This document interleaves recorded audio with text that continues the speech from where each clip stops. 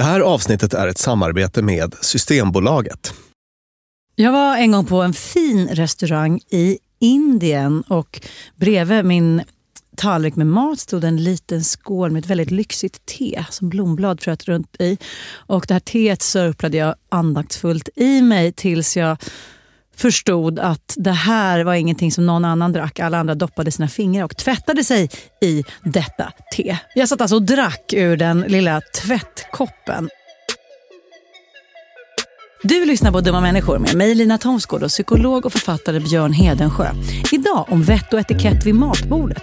Varför är bordsskick viktigt? Varför ska man inte dricka ur tvättkoppen? Och vad är egentligen anledningen till att armbågar ska hållas utanför bordet, gaffeln i vänster hand och servetten i knät? Vi gör det här avsnittet om bordsskick tillsammans med Systembolaget för att de precis har tagit fram en guide som heter Klimatvett och etikett. Eftersom det har visat sig att våra vett- och etikettsregler inte är helt uppdaterade och inte är de speciellt klimatsmarta heller. Och Björn, då vill jag börja med att fråga dig.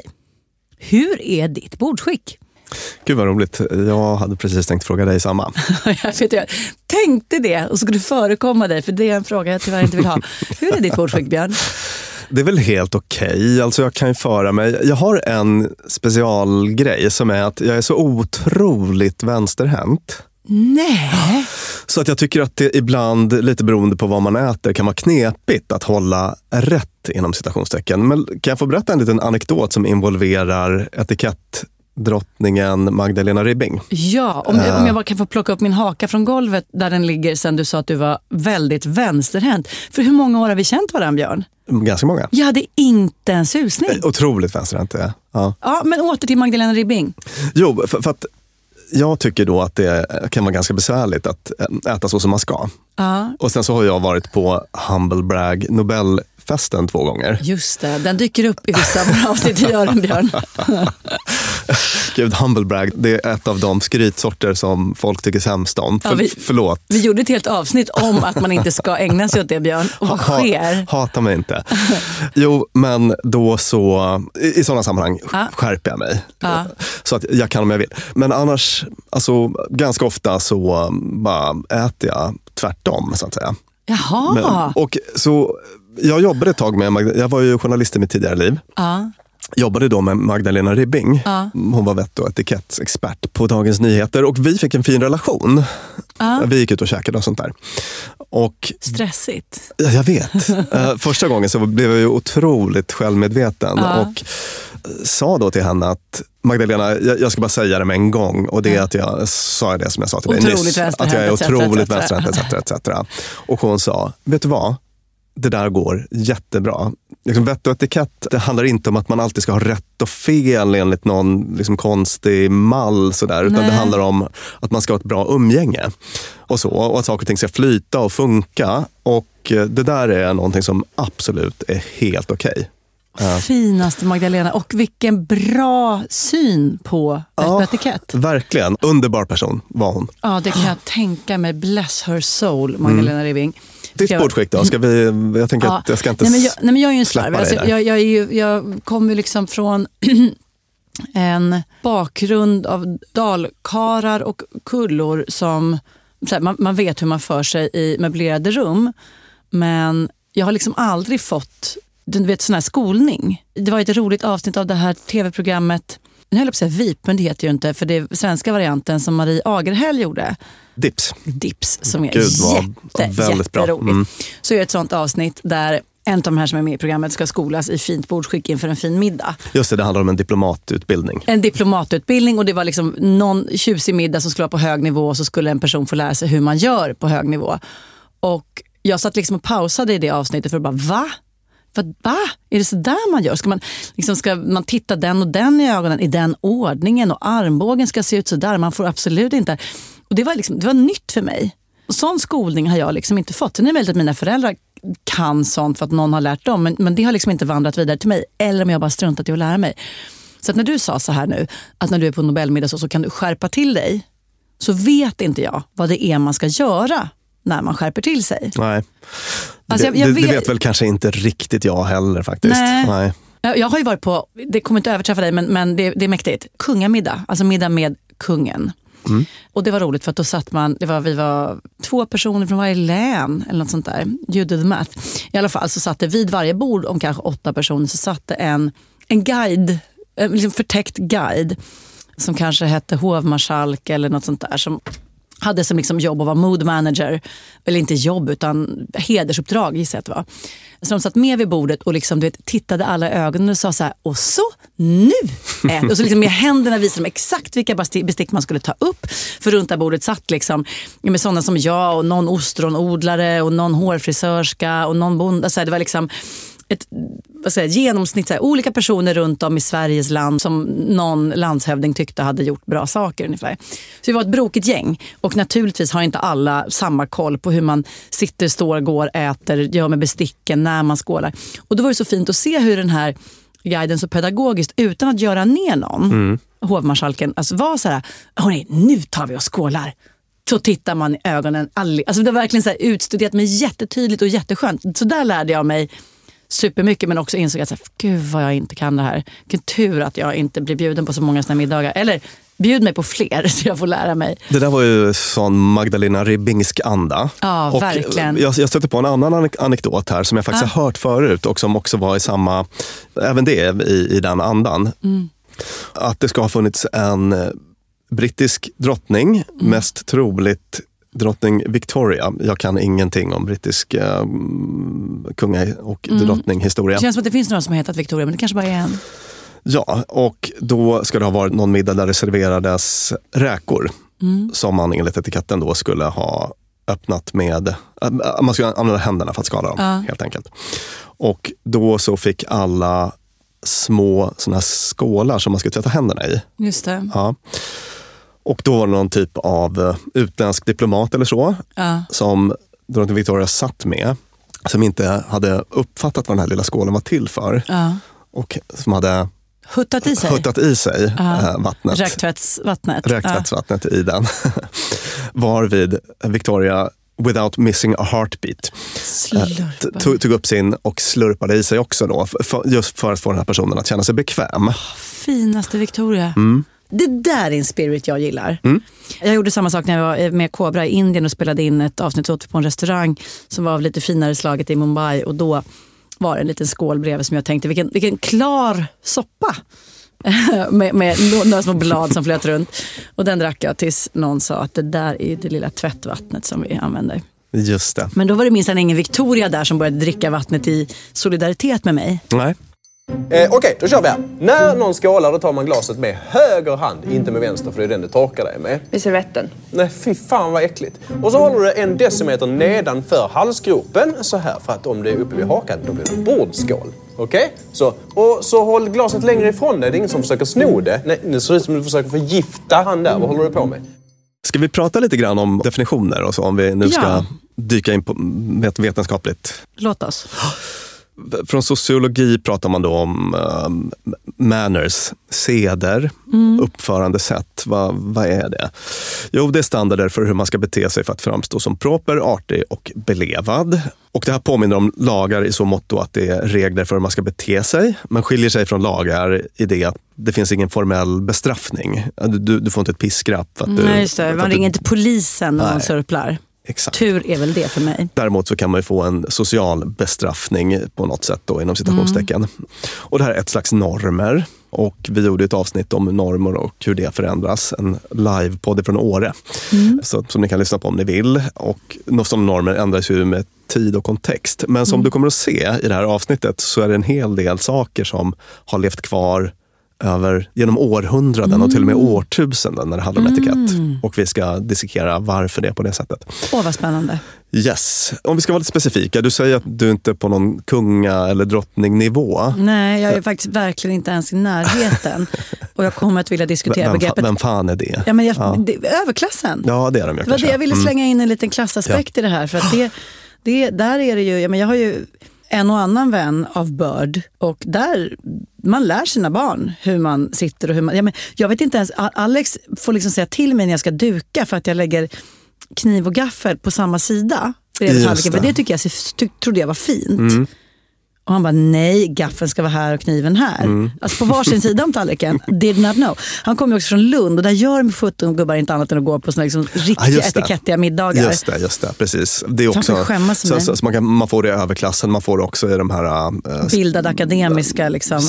Eller traditionella kanske är mer. Alltså traditionsbundna sammanhang. När det är sånt som, här gör vi på det sätt vi alltid har gjort. Och då är det väldigt viktigt att det finns sätt. Yes, och jag tror att jag är mycket som du. Men om jag bara skulle slänga ut en fråga till dig. Vad är gott bordsskick för dig? Vilka specifika... Då ska jag berätta. Vill du veta det? Ja, kör. Då är det inga armbågar på bordet. Det här är det det här är liksom copy-pastat från vad mina förskolefröknar säger till min 1-åring exakt nu. På hans första vecka på förskolan. Man har inte armbågar på bordet. Man surplar inte och smaskar inte. Det är också något om att typ inte, såklart inte prata med mat i munnen, det har jag väldigt svårt för. Därför gör jag som min mamma, det här är ett jättefult trick. För man vill säga något men man vill också äta. Så man vill inte förlora ordet. Så man säger så här, men hörni, en grej som jag... Och så tar man sin tugga. Och så måste alla vänta jättelänge. Då säger man så här, som jag var med om på en resa. Alltså det var så häftigt, det var när... tugga, så har man liksom hela bordet. Håller bordet gisslan. Ja, exakt. Man ska alltså inte prata med mat i munnen. Någonting kanske man inte ska dricka när man har mat i munnen. Men det kanske blir, nu kanske vi är för mycket inne på munhälsa, men jag får mig att det är något sånt. Det är att titta, när man skålar i ögonen också något, värdinnan. Om jag är hemma hos dig så vet jag inte om det är du eller någon annan som ska säga skål. Men man tittar på dig först eller sist. Eller. Och sen det här som jag fick plocka med mig från Dips, att det var någonting med armbågen som liksom ska ut i en 90-graders vinkel, vilket känns jättekonstigt. Så mer uppfostrade lyssnare kan väl återkomma och säga hur den grejen funkar. Och det servett i knä. Ja. Också ganska ny kunskap för mig. Alltså såna saker som man bara, fast varför skulle det vara finare än? Men så, ja, det är det. Det var en grej som jag tog med mig från det här dinerandet med... Kungen, eller med Nobel. Ja, med Ribbing. Ja. Att liksom den servett i knä direkt. Ja, direkt. Alltså, direkt ska den ner. Ja, den ska ner bara, så fort man sätter sig på... Ja, den får inte ligga bredvid där man till exempel har sin hand som har fått lite sås på sig, utan nej, ner ska den innan såsen ens har kommit. Ja. Är det fult eller fint att ha servetten sådär under hakan som ett dagisbarn, förskolebarn? Du, jag vet inte. Jag skulle kunna tänka mig att det är fint. Ja. För att det har kungen. Min kompis Bernhard liksom, och jag åt middag här om veckan och då gjorde han på det sättet. Ja, då tror jag att det är fint. Jag tror det är en sån här sak som man skulle kunna säga. Att du lägga servetten i knät eller ha den under hakan tänker man ju inte fint. Tjusigt att låta den ligga lite diskret vid besticken, men nej. Jag tror den ska dit. Sen tror jag att Toms Gårds vett- och etikettsskola, när det kommer till sånt här, man ska ta med sig någonting när man kommer hem på middag hos någon. Ja, det är trevligt, ja. Ja, en flaska vin eller blommor eller sådär. All right. Jag ville bara liksom ta tempen lite på det här. Och många av de här beteendena som du tar upp nu kommer jag att återkomma till i olika former. Får jag bara säga en sak? De här reglerna som vi följer, hur giltiga är de i andra länder? Eller i andra kulturer? Så här, jag är ju sannoliken ingen expert. Nej. Och det finns stora kulturella skillnader. Jättebra exempel är väl mellan nya och gamla världen. Europa, USA och så. Jag har ju bott i USA med mina barn och de brukar ofta, alltså när de inte riktigt når upp till den standard jag skulle önska. Till exempel tar potatis med händerna, du vet. Så. Då brukar de ofta hänvisa till att i USA var ju det här okej. Alltså man använder händerna mycket mer där. Mycket mer händer, mycket mindre verktyg. Och jag hör hemma i USA, det hör jag. Och där är det ju till och med så att jag minns en sån väldigt rolig nyhetshändelse som var att New Yorks borgmästare Bill de Blasio, jag vet inte om han är fortfarande, men han var då i alla fall. Han hamnade i ett riktigt blåsväder. Stor skandal. För att han hade blivit paparazzi-fotad när han åt pizza med bestick. Oh, that's not the New York way of doing it. Det blev en väldig liksom, politisk belastning för honom. För att han var då så långt ifrån folket. Han var alldeles för europeisk helt enkelt. Så att det finns ju stora skillnader kulturellt, absolut. Men det finns också mycket som kommer igen i olika kulturer. Och det är väl lite mer där vi kommer att ha fokus idag då. Perfekt.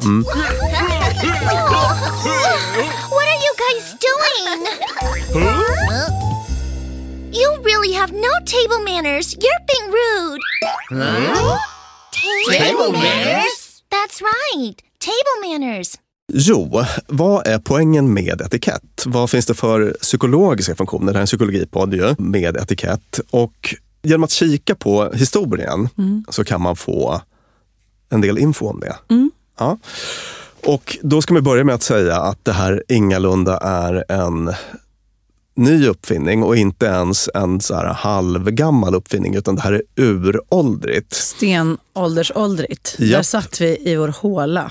Yes. Knackade sköldpaddeskal på ett visst med sätt. höger hand och inte vänster. Jag läste en intervju med en som hette Margaret Visser som har skrivit något standardverk inom det här området, The Rituals of Dinner från 1992. Där hon tar upp att det här är en 2 miljoner år gammal praktik. Och då kanske du invänder, men människan fanns väl inte för 2 miljoner år sedan. Ja, men hon pratar om såna här proto-hominid hunters and foragers, alltså såna här andra hominider. Andra liksom tidiga människoliknande typer ja, som delade upp maten med sina flockmedlemmar och så. Att man följde någon typ av kutym för hur det skulle gå till. Och hon öppnar sin bok med att säga att det har aldrig funnits ett samhälle eller någon typ av liksom sammanslutning av personer som inte har haft någon typ av bordsskick eller regler för det. Till och med kannibaler. Där tänker man sig att det är vildar, eller hur? Ingen ordning och så. Men där har man också liksom strikta format för hur, till exempel skillnader i hur man, i ritualer om man äter en människa eller ett djur. Så. Även där finns det någon typ av bordsskick. Och jag tänkte att vi ska gå igenom lite olika, vi kan gå igenom lite olika psykologiska funktioner med en historisk blick på bordsskick då. En grej med bordsskick är ju att man vill socialisera folk in i regler. Alltså man vill civilisera folk. Där reglerna blir ett slags självändamål. Jag tänker mig ungefär som en bra jämförelse kan vara i det militära. Liksom gräv en grop. Varför ska jag gräva en grop? Här behövs ingen grop. Nej, men jag behöver veta att du gör som jag säger när jag säger det. Alltså att man visar att jag är kapabel att följa regler helt enkelt. Just det. En sån liksom civiliseringsprocess. Låter klokt. Kamratuppfostran, uppfostran och även liksom hur, alltså de här reglerna, att kunna följa dem är ju, det är så lustigt hur vi i vårt liv går runt. Vi följer så otroligt mycket konstiga regler också helhjärtat. Alltså så här, min son ska börja spela fotboll och det är så här, inte på den sidan strecket. Och man, nej, såklart inte, gud. Och nu nuddade du med den kroppsdelen och inte den. Allt som måste tuta i tutan och avbryta allt. Alltså så här, att man bara, men det här funkar ju bara om alla accepterar det här som någon lite, inte godtyckligt, för det finns ju förmodligen någon liksom idé bakom det hela, men att så här, det här spelet, leken, allt så himla mycket vi gör, äta mat, träffa människor, så här, det fungerar om vi alla gör på det här sättet. Sättet i sig kanske inte är kanon, men genom att vi alla lutar oss mot samma regelverk så funkar det. Precis, så att det blir så att träna på att samarbeta eller vara i grupp och så. Exakt. Jag hörde någon klok människa apropå det här med integration som sa så här att i Sverige är sånt där extra svårt, för vi har alla våra sådana regler, eller de flesta sådana här regler för hur vi lever tillsammans som i Sverige är oskrivna och vi pratar inte om dem. Nej. Och jämför man då till exempel med så här, typ en arbetsplats i UK, så är det så här, på den här arbetsplatsen så har vi på oss såna här kläder, man säger så här, man står så här i hissen, man säger så här till chefen. Mycket tydligare hierarkier. Jättetydligt. Det räcker redan att åka till Tyskland faktiskt, som ett land som är väldigt likt vårt, men som är på en arbetsplats så är det mycket, mycket stramare regler så att säga. Ja, och då måste det vara lättare om man är så här 19-åring direkt från gymnasiet, eller man är sik, eller man är äldre än alla andra, eller liksom jätteblyg, så bara, fast här står en lista med hur jag ska göra. Så 19-åringen vet, precis som den äldre, sådär. Och det hjälper samlevnad. Att slippa sitta där och bara, hur vill de att jag gör nu? Ska jag fråga om jag följer med på lunch eller inte? Vad gäller liksom? Visst, och sen finns det mycket man kan gilla i det här platta och informella. Absolut. Jag tänker mig att både du och jag ska säkert bli galen på en arbetsplats i... Nej, men alltså, när jag har haft jobbmöten, när jag var på skivbolag och vi hade jobbmöten i London, där jag någon gång hoppade in i en hiss tillsammans med en av de högsta cheferna och sa hello. Och det gick mejl. Alltså jag hade liksom överskridit någon form. Så här, den här högsta chefen åker man liksom inte i samma hiss som. Och man förhåller sig inte till den här högsta chefen som en vanlig människa. Men du vet så här, det var liksom läxa upp den där. Yes, jag minns när jag var i USA och pluggade så mejlade jag en Harvard-professor. Jag kallade henne Mrs. istället för professor. Oj. Alltså i det här mejlet. Och jag fick tillbaka 1000 tecken utskällning. Nej. Jo, på hur liksom djupt olämpligt det var att jag som student hade ett sånt tilltal i mejl. Men hon avslutade med att jag förstår att vi har en kulturskillnad här. Och det var väl precis det var. I Sverige skulle jag ha kallat henne vid förnamn. Ja, hej Karin, absolut. Så, Sverige är fint ändå. Ja, det är det. Så civilisering, socialisering in i regler. Och vi pratar ju om att bordsskicket är uråldrigt 2 miljoner år. Innan människan ens fanns. Enligt Visser, innan människan ens fanns. Eller homo sapiens. Och sen så har den också kodifierats, alltså skrivits ner. Det är inte heller något som skedde speciellt med gentlemannaboken eller nej. Exakt, utan länge sedan. Det finns till exempel en skrift som man tror kommer från Konfucius. Vet du vem det var? Långa mustaschtrådar. Långa mustascher. Hans brand handlar mycket om de här mustaschtrådarna. Precis, men en österländsk filosof levde runt 500 före Kristus. Där han har nedtecknat då bordsskicksregler. Till exempel att man inte ska rulla riset till bollar. Man ska inte gulpa i sig soppa. Han använder kanske inte det ordet, men alltså lite sådana saker. 500 år före Kristus, olika regler av den typen. Det finns från islamiska världen eller muslimska världen finns det också den typen av väldigt gamla skrifter på hur man ska förhålla sig vid matbordet då. Tell me, what can you teach me? Table manners for one thing. This is a plate. It contains food. This is a knife. It cuts the food. This is a glass. Leave me! Nästa funktion som jag tänkte ta upp då är social signalering, alltså som det fina bordsskicket som en statusmarkör.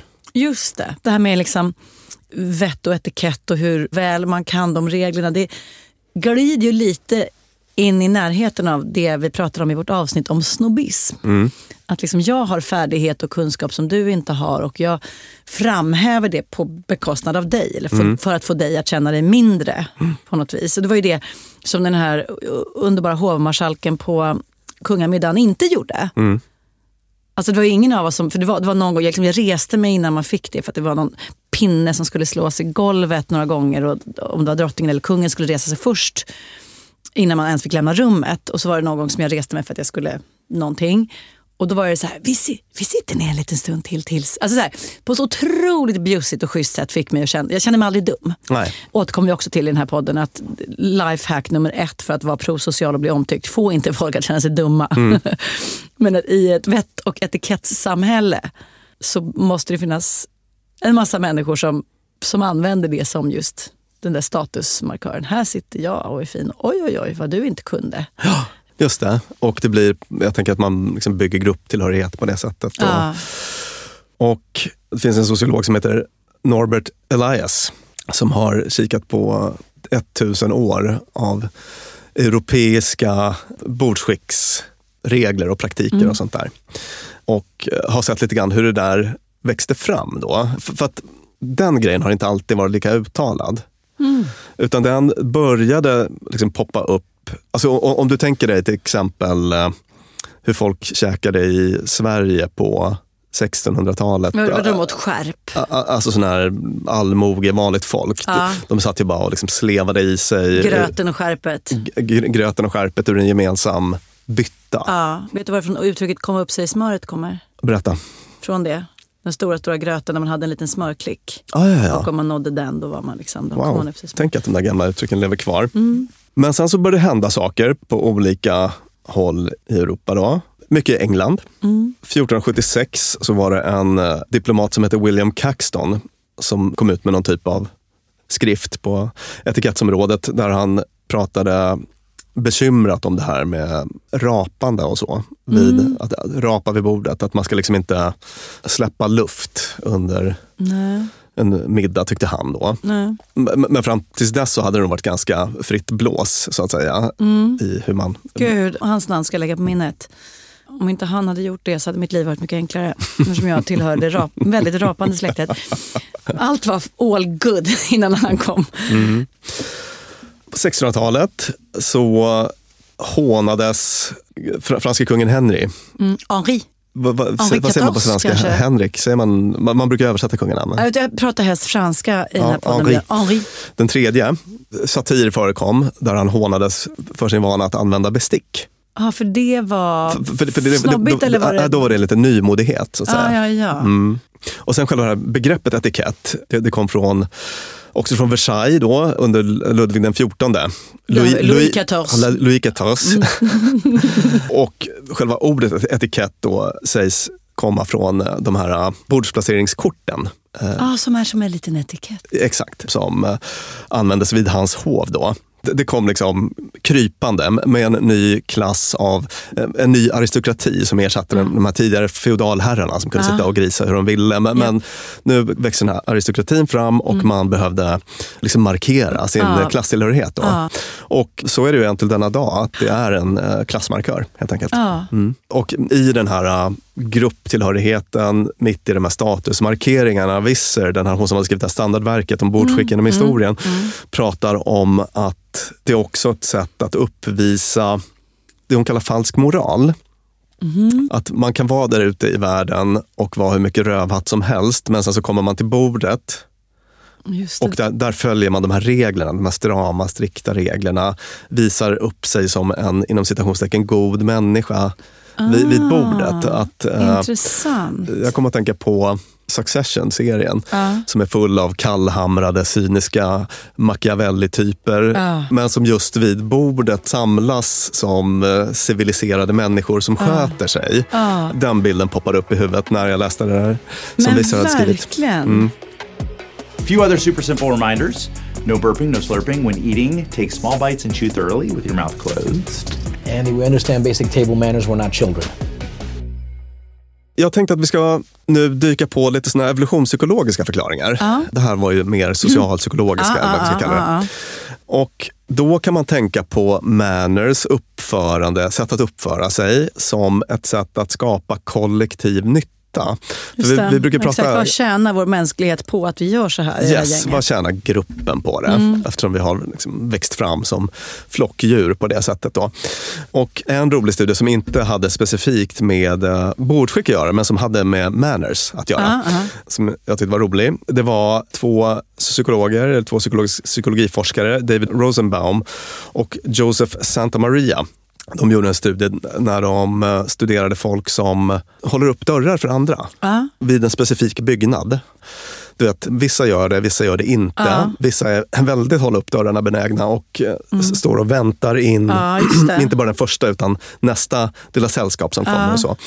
De filmade den här typen av beteenden för att jämföra om det gav, så att säga, en kollektiv nytta. Blev det mer effektivt?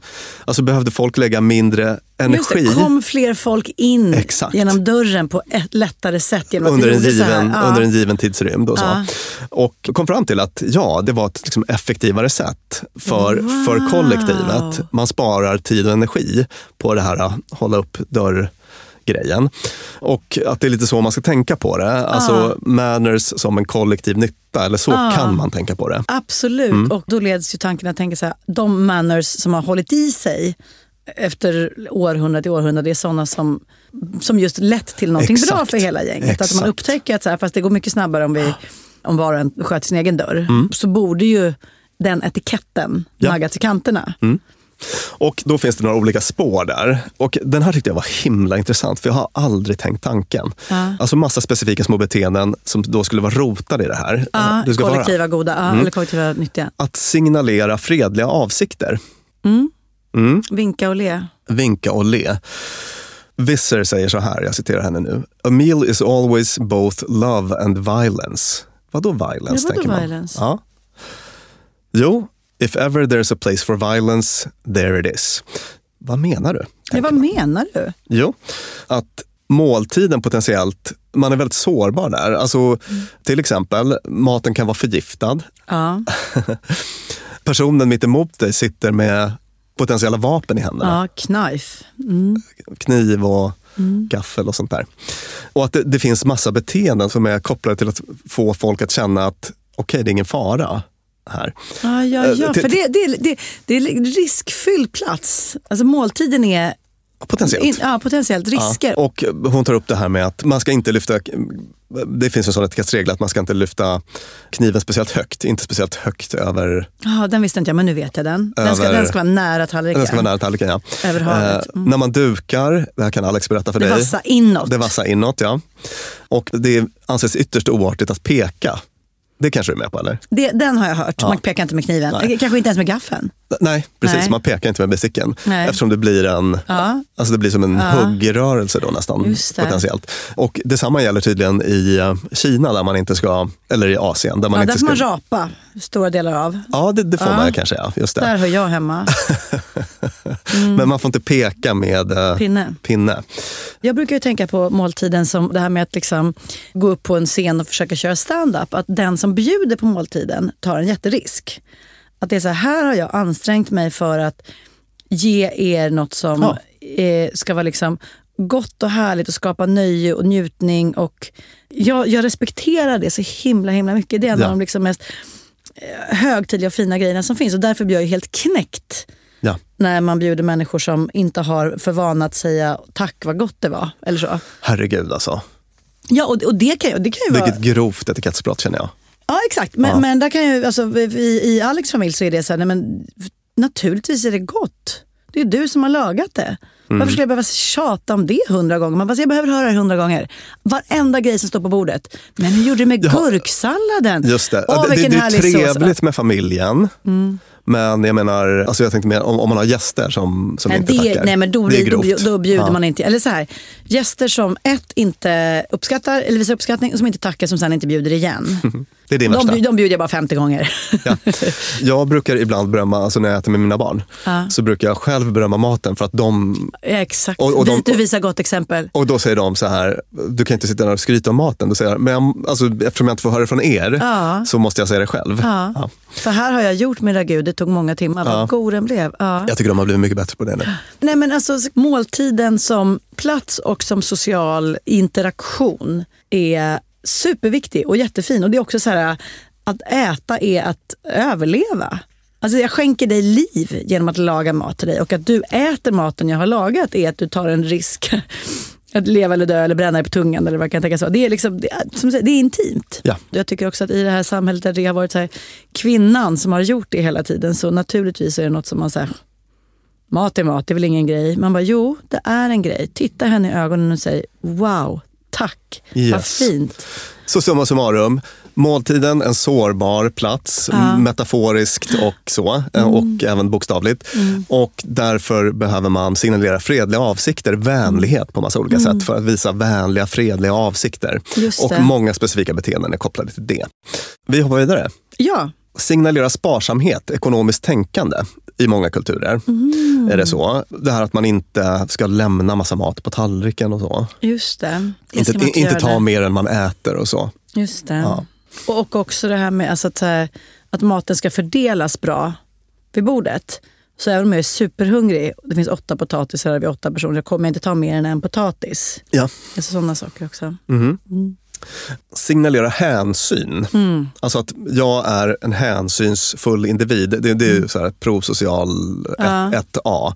Jag bryr mig om dina behov i en given situation. Att jag bryr mig om andras behov. Och om man ska kika på specifika beteenden där, så är det sånt som att inte... Armbågar, det här med armbågar på bordet har med det att göra. För då tar man upp massa plats potentiellt för någon annan. Att man invaderar sin bordsgrannes utrymme och så. Då är det väl jättefiffigt med den där typen av regler som gäller alla, som man kan lära sig som ett rinnande vatten, och så plötsligt så har vi en massa människor runt bordet som alla visar hänsyn. Ja, 100%. Och sen så slutligen då i det här evolutionspsykologiska perspektivet att signalera eller uppmuntra till hygien. Ja. Hygieniska beteenden. Och det är väl sånt som vi inte alltid har lyckats 100% med genom vår mänskliga historia. Jag tänker på det här när man sitter och grisar i sig gröt ur en gemensam skål med händerna eller någon liten spade. Sharing concept. Ja. Men att egentligen undvika sånt som provocerar fram äckelkänslor. Och det har ju också det har ett överlevnadsvärde för oss. Det finns gott om exempel på det. Det här med handtvätt i väldigt många kulturer. Att liksom, tvätta händerna innan och efter. Och också sånt som tugga med öppen mun. Ja, för då kommer det råka spott ut ur det.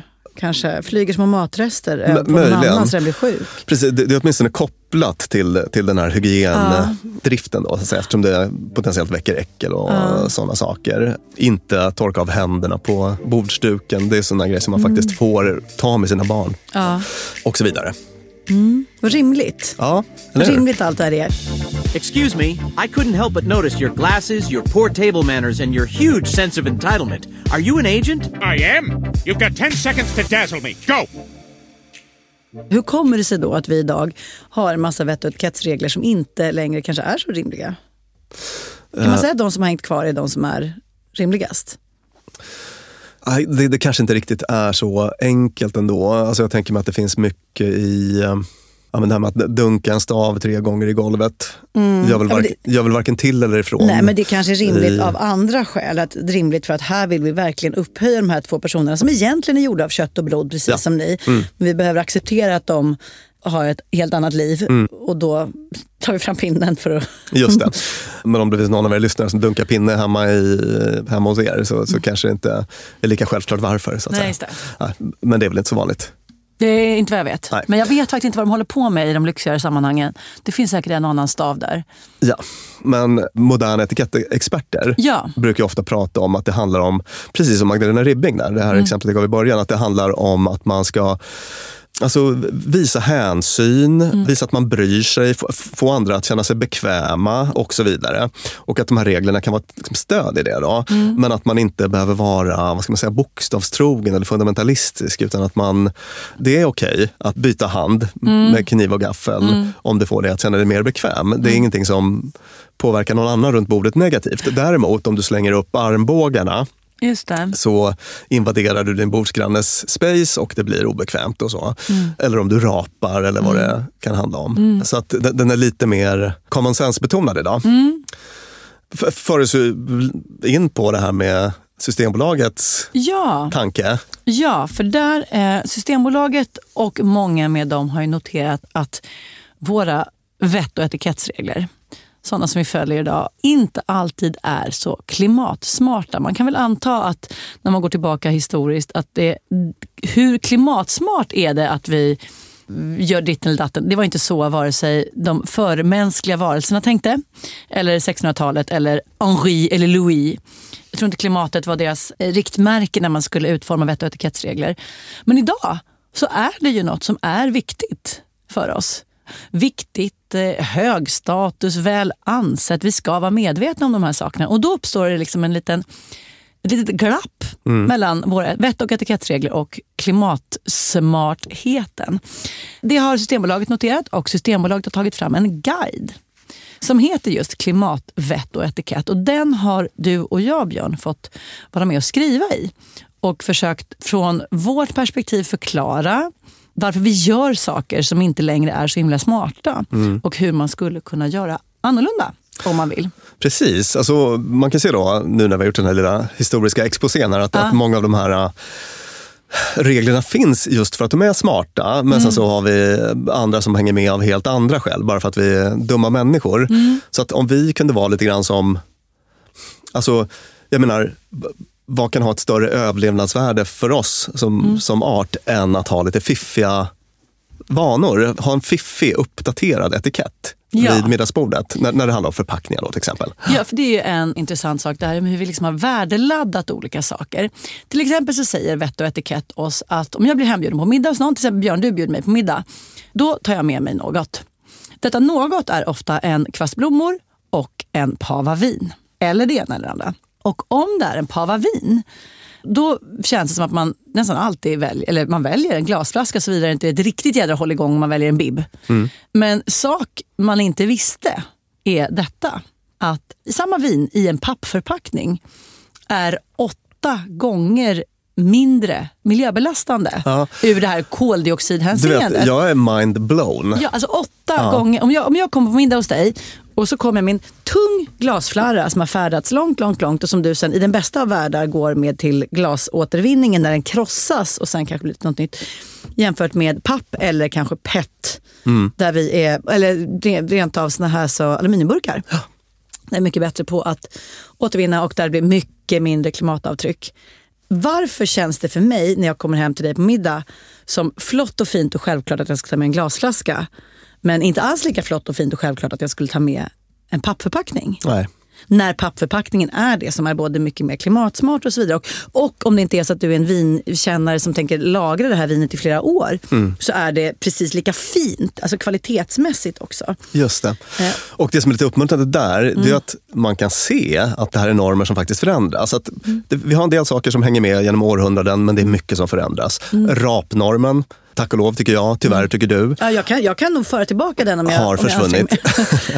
Och som vi har tagit upp i tidigare avsnitt, sån här normförändring eller normförskjutning kan ju gå rätt fort. Det är bara att tänka på hur skulle det kännas om någon rökte inne på restaurangen nu. Det skulle kännas helt vansinnigt. Jag var i Köpenhamn nu för någon helg sedan och folk gjorde det och det var, alltså det kändes som att någon rakt av drog ner brallorna och gjorde 2:an. På restauranggolvet. Ja. Alltså så snurrigt känns det ju. Och det var inte så himla länge sedan som man kunde göra det även hos oss. Så att säga. Så den normförskjutningen går fort. Och det tänker jag mig att om vi kan bli mer klimatsmarta i vårt förpackningstänk så kan också det ge en snabb förändring. Så kanske vin på glasflaska om 10 år är samma som röka på restaurang. Ja, men kanske. Kanske precis dit vi är på väg. En annan sak som jag tycker är en sån liten trevlig trend i det här. Jag tycker att bag-in-box-förpackningen är väldigt praktisk. Och då lever jag med en man som tycker att det ser för anskrämligt ut. Han kommer liksom från team glasflaska. Jag kommer ju dänga lite statistik i hans huvud så han kanske ändrar sig. Men det är ju karaffen. Att hälla upp i karaff. Trevligt. Ja, och då kan jag berätta, inte för att vara vinexpert, men det man vill är då att vinet ska ha mycket, när man häller upp i den så ska det vara mycket yta som nuddar luft. Ja. Det är därför de ser ut som ni vet så här, som en stor rund som sen blir det som en smal tratt. Har man ingen sån kan man använda en vanlig kanna. Men vill man vara lite vinkännare då kan man hälla från kastrull till kastrull ett par gånger så luftas vinet på ett trevligt sätt. Så det är ju dessutom liksom det är ju fin i kanten variant att göra så. I den här guiden som heter Klimatvett och etikett. Vi har kommit med tips. Ebba von Sydow har kommit med tips. Systembolaget har bidrag. Och den kan ni ladda ner, läsa mer i och om på omsystembolaget.se. Gå in och kika på det. Det var kul att läsa de andra bidragen tyckte jag. Och just att det här spelar roll. Det här spelar roll, ja. Och på samma sätt som du vid det här laget har lärt dig att när du ska stå där och välja gräddfil eller mjölk i mataffären och du väljer det ekologiska alternativet. Så det här är också ett val du kan göra. Och den där eventuellt reflexmässiga känslan av att det ena är bättre eller finare. Så bara, om du frågar klimatet. Och det spelar roll. Så är det. Given good manners, you will go far. You will live in happiness too. Like the Oompa Loompa, Loompa-dee-doo.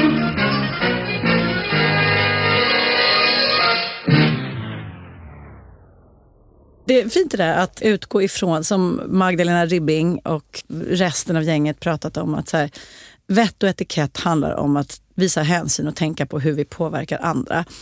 Och just nu så finns det liksom inget mer övergripande sätt som vi påverkar andra än när det kommer till vårt beteende ur klimathänseende. Verkligen.